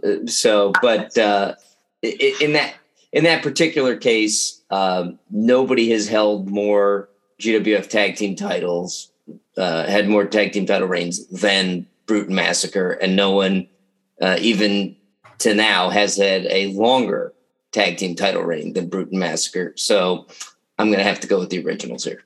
All right, Brood Massacre taking it all for the tag team ranks. Honestly, going in, that was kind of my prediction where things would go, and I think very worthy team to get that. Were they they were not the Mega Tournament MVP. Who won that one? That was a different Gladiator tag team. Yeah. That was Thunder and Overkill. Now, if we went Thunder and Overkill versus Brood Massacre, how many here would go with Thunder and Overkill instead? Yeah, it's a good question. What about Thunder and Overkill? That might be a question for another day. It might be. You might have to put that on the board. We have to put that poll up there then. Yeah, absolutely. All right. Well, speaking of Mr. Thunder, he's in our singles championship against the Atherin Overmaster. We're going to start off the vote here with who do we want to start? Any volunteers that want to give their opening comments on this one? I'll vote for Overkill. All right, let's go with Sam. Sam with the first vote. You can get it out of the way. We know where the vote is. Yeah, I'll keep it short. It's Thunder. All right. Sam with the Jim Steele answer there. Okay, we're moving over to Kevin Butcher. Actually, no, we're going to save Kevin Butcher. Actually, let's tie it up here. Kevin Butcher, Thunder versus Overmaster. This is a big one. Pass. All right, we'll come back to you. We'll have you have the deciding vote. I think this is a big one for you, Pete. Let's go with you. Number 2, Thunder versus Overmaster. I'm turning this into a 3-way dance, and Overkill gets my vote. We got to run in. Yeah. Yes. Shoot. Are we sure we didn't vote Spike in the last round on this one? We did not. Yeah. It was close. We did not, though. I'm going to go with the Overmaster. I can't believe I just did that. But in my Fed, Thunder, while he performed, he wasn't as dominant as he was for everybody else. And I don't know, maybe that was just the time when I wasn't playing as much. When probably the assignment in Hawaii kind of pulled a little bit off of that. I mean, he was fantastic. I loved him from the get-go. I loved them more as a tag team wrestler. I think the team of Overkill and Thunder, just to me, they would have beat Brute Massacre if you would have for my money. And but I think the Overmaster has come through. I've given him crap, like I said, for a long time, that he just hasn't stood up and hasn't been the leader that the Aetherans needed, and now he is, and he's winning in my Fed, and so that's what gets it for him. All right, Overmaster with a vote here. Rob, what do you say here? Thunder versus Overmaster.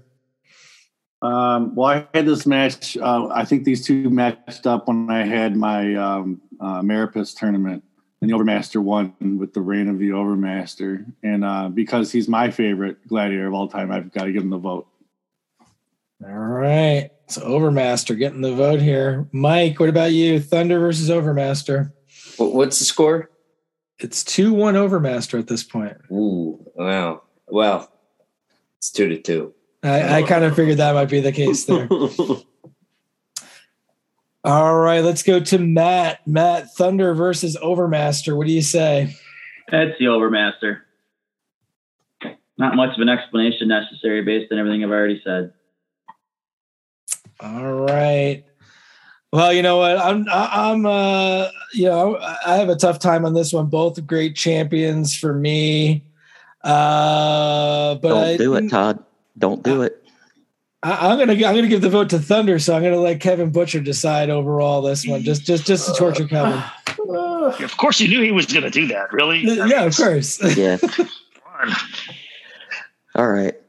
Thunder was probably was the greatest wrestler in the history of my Fed, mainly due to me running my Fed with my son, and he loved him so much. And that's one of the reasons I made that bootleg, was for him. I won Galacticon with Overmaster.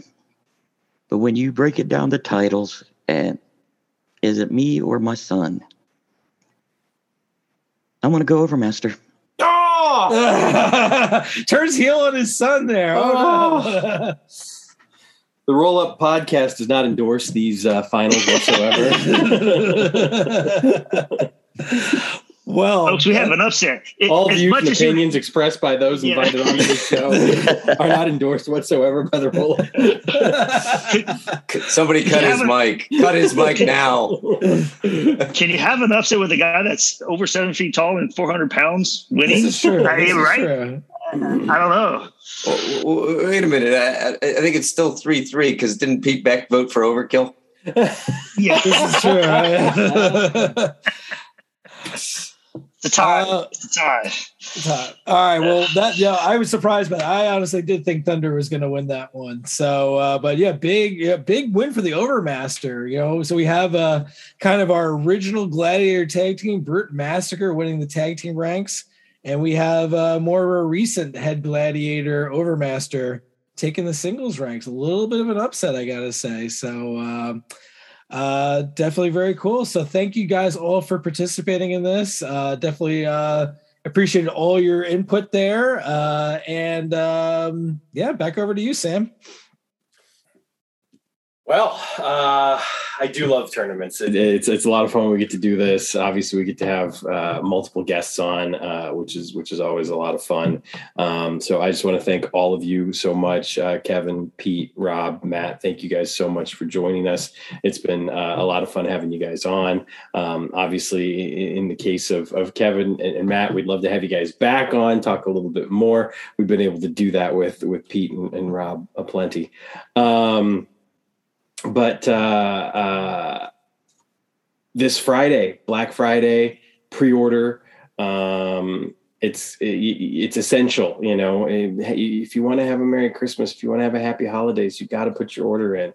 Otherwise, you might not get it until after the New Year, and that's nobody's fault but your own.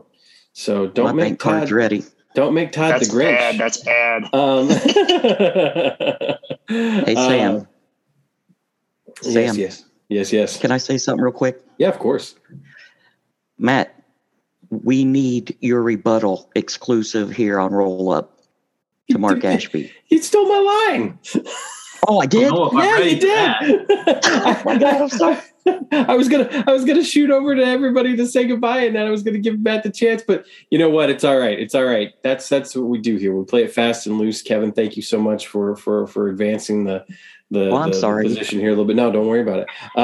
Yeah, Matt, you've got to address Mr. Mark Ashby and the comments recently levied at you over on Uncharted Territory. Well, I just want to say thanks for listening to my good friend Mark. Good night, and I'll see you next time. Geez, I don't know if I remember what he said. I mean, it wasn't that witty, so I kind of just went in one ear and out the other. I typed a little response, and then we'll have to see if I re-listen to get more of the anger built back up inside of me for my former good friend Mark there. But no, I don't got anything for anything special tonight. But as you undoubtedly heard the expression, revenge is a dish best served cold. So maybe when Mark least expects it. But in all seriousness, did appreciate being on the podcast tonight. Great group to be a part of. Couldn't think of a better group to discuss some Gladiators with. And hope my contributions were at least somewhat interesting. Oh, for sure. Without a doubt. It's been a pleasure to have you on. And I'm so glad that you were able to join us. Kevin, I'm just going to start calling you the spoiler. But yes, sir. In all seriousness, no, it's fine. In all seriousness, thank you so much for being on the show. Anything you want to leave us with before we get out of here? I just appreciate being asked and being on here with Pete, Rob, and Matt, three guys that I know very well from Galacticon, as well as Todd and Mike. But they're regulars on here. Well, Todd is anyway. Pete Beck, thank you so much for joining us once again. Thank you for inching my collection closer to complete with the Johnny Rocket card that I was able to acquire from you. And anything you want to leave us with before we get out of here? So number one, you're welcome on that. I was glad to help you out. When I discovered that I had a couple of those, I was like, I know exactly who needs one of these. And I was more than happy to get it to you. That we were able to. You want another one? I got a good one in mint condition for $1,000. Yeah, well, yeah. Damn. That might have to go up for auction. You might be able to get that on the auction.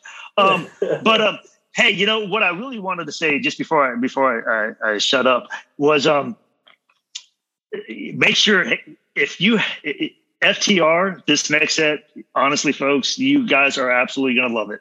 I had a blast working with Rob, setting up the latest character, and seeing how he came along from the idea that popped in my head and bouncing stuff back and forth with Rob. I've seen the first part of the art for it. I absolutely love it. I can't wait to see him colored. He's going to be a fantastic addition. At least I think he is. I mean, hell, I got to help create him. And he's got to be better than your first. Hey, my first one though, he's kicking ass. Well, he is. He won your impossible tournament, right? So you. But no, fantastic time working with Rob, folks. You're gonna love this set when FTR 3 comes out. Just you got to make sure you get it. Order on Friday, like Sam is saying. and you guys are gonna truthfully enjoy it. And I hope you enjoy the character, the little contribution that I got to make to the set, and have some fun with him as well. So. And so there's a little teaser. It's a male, but it's a good time. Love the discussion tonight. Thanks for having me back. I'm willing to come back whenever you guys want, even though other people might be like, "Yeah, we're not going to bring that Pete Beck guy back. He's weird, and he votes funny." But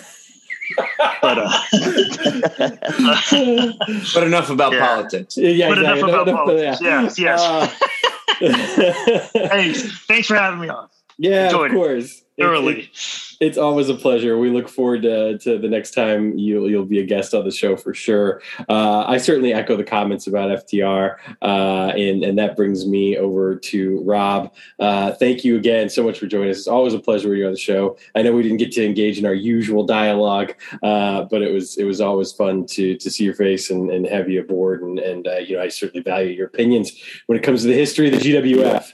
So even if we didn't always agree on who the gladiator that should have won was, I certainly appreciate and value your opinion. Anything you want to say before we get out of here?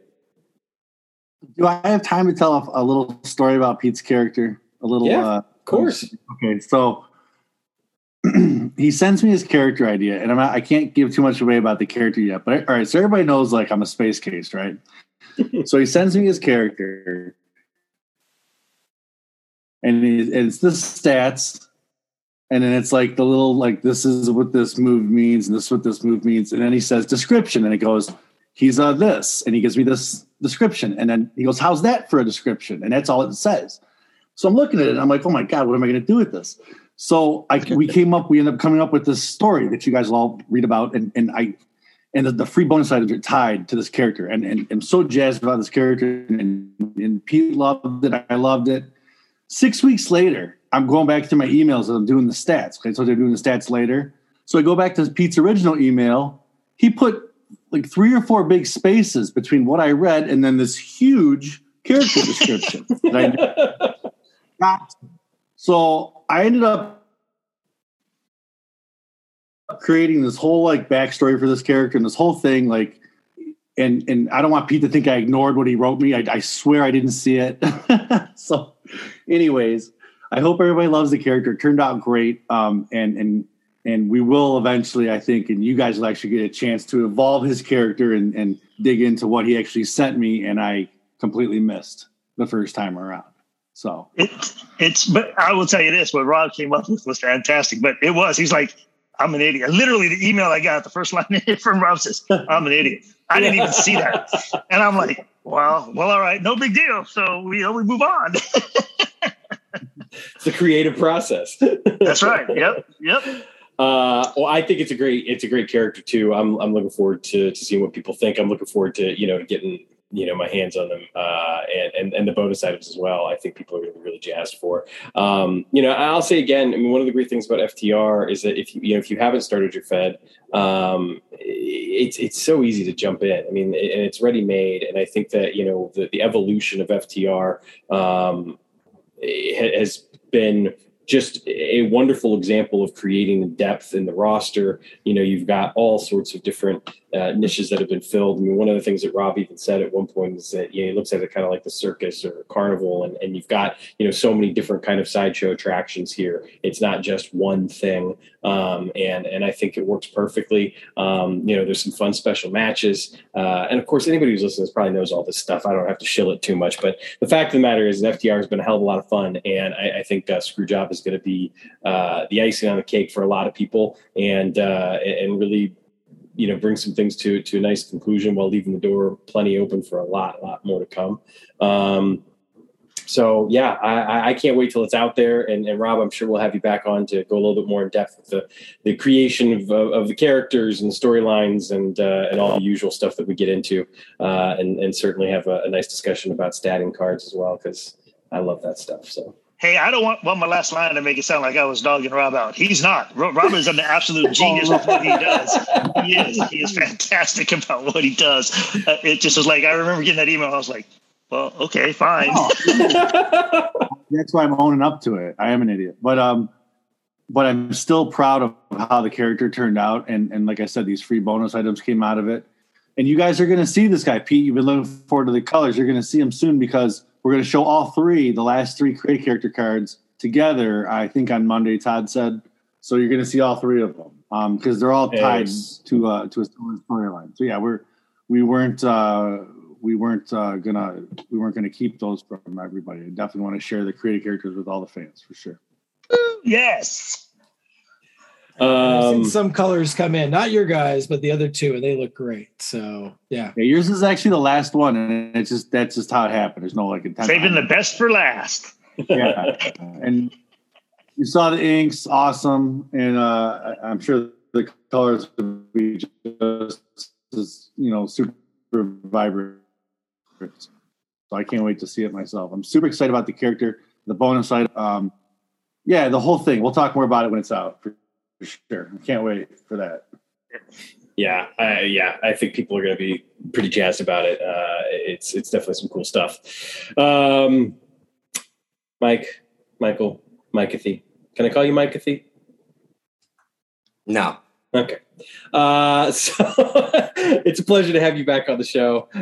Your absence, your time off has been not due to desire to leave us here hanging, but you've had a lot of irons in the fire, and I always appreciate it when you're able to square away the time to join us and take part. So it's good to see you.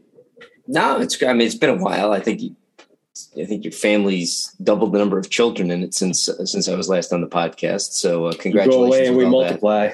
No, great to be back. Great to have this great group of guests we had on tonight. Obviously, guys I've known for years, but a lot of COTG knowledge stored up in those brains. So great to have them here, and great to be back with you and Todd. Excellent. Well, I look forward to the next time you're on the show, and we can, talk about other stuff and, maybe start picking your brain about Future Shock spoilers. Because we could try. It's never too early, right? I don't know. Todd, Mr. Tournament Master, what have you got for us before we get out of here? Nothing too much. Just excited, to kind of get through the end of the last sets here for the quarter. We're starting to see some proofs coming in and getting through that process. Very excited to get my FTR Fed really started in earnest and getting working towards what we're going to do next year. Very interested to see the new Tux and Cephalopods cards, I think in particular, but all of them really look awesome that I've seen so far. And getting this last Legends name out this week, and then also I know the Ringside Companion. I think we might have a little something with that. I have a lot of reading ahead of me. It looks like in the next over the long weekend. So exciting times. I will say also we'll probably have some other type of Black Friday special up there as well. And also, I'll mention with the FTR, we're also going to put together an FTR package as well. So there'll be kind of two other bonus packages. One, if you haven't gotten all the Promoter Prime cards, that you can get all of those in one big bundle to kind of go along with FTR 3. And we'll maybe also do a package with FTR 1, 2, 3, and the Prime cards, just so you can just, I guess storm the ring and brawl on that one if you want. So very, very excited to get that, get that into everybody's hands middle of next month. And we'll be back here next week. That's right. In the meantime, there are more announcements on the way, as Todd has teased us with. And of course, Legends fans don't have too long to wait from the time they listen to this and learning what that next name is. There have been a lot of great guesses on the boards, and someone may or may not have actually figured out who it is. I don't know. But there's some cool stuff on the horizon for Legends, without a doubt. And, it's one of those things where I'm so excited for this set. And at the same time, I can't wait for what's next, because there's just been a lot of cool movement recently. So people have got a lot to look forward to when it comes to Legends as well. And then when it comes to the Women of the Indies set, I firmly believe that, Jazzy's a great name, but there are some great names yet to come for this set. So if you're an Indies fan, keep on the lookout, because there are some really, really cool names coming up that you might not be super familiar with. Some of you may be very familiar with. And I think that people are going to be really excited for it. If you're a fan of women's wrestling in particular, it's shaping up to be a really, really cool set. I want to close with a little personal thing real quick. I mentioned a couple of weeks ago after Dean Stockwell's death that, obviously I had another podcast, and, that there's life outside of Phil Singer Games stuff, believe it or not.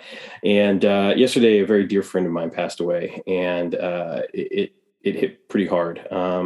As a lot of people know listening to this, in my former life, I was a professional actor, and I did that for about 10 years down in Indianapolis before I moved to Chicago, where I continued to act for a few years before kind of getting into other things. And when I was living in Indianapolis and going to school down there, I met an actor who was teaching part-time at the university I attended. And then he ended up actually taking part. He was hired in professionally to play the stage manager in our production of Our Town. And I remember just thinking, this is great. There's this professional equity actor. I can kind of sit under the learning tree and start to learn some things. And that's exactly what I did. And I started peppering him with questions.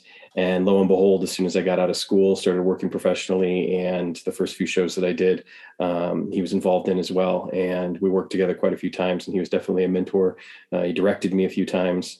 And when I was going down a pretty dark path and making every poor choice that one can make, in particular in that line of work, he was there to give me some gentle nudges that sometimes fell on deaf ears, but other times did not, and were greatly appreciated, and kind of got me out of a hole on a couple of occasions. He was a brilliant man and a wonderful person, a good man above all, and a talented actor. Oftentimes in the line of work that I chose, working on stage, there are a lot of unsung heroes. A lot of people think that if you're not in Hollywood and making movies that, you must not be that great of an actor, because look at these people. They're the ones out there getting, the Oscars and whatnot. And it's just simply not true. I've worked with actors on stage that are every bit the actor of anyone who's ever won an Academy Award. And, you might never know it because they played houses of 300-400, sometimes more. We did Shakespeare in the Park and brought 2,000 people to White River State Park one year. He was just a brilliant, brilliant, wonderful human being, and I'll miss him a great deal. And I think that the impact that he had on me has certainly helped to shape and form who I am today in a lot of ways. So Robert Neal, rest in power. And for everyone else out there listening, happy Thanksgiving. I hope everyone has a wonderful, wonderful holiday. If you're in the United States, if you're in Canada, happy Thanksgiving last month. And if you're elsewhere, I hope that this particular holiday season is a wonderful one. So take care of yourselves, take care of one another, and we'll be back next week, maybe sooner, we'll see, with another episode of Phil Singer Games goodness.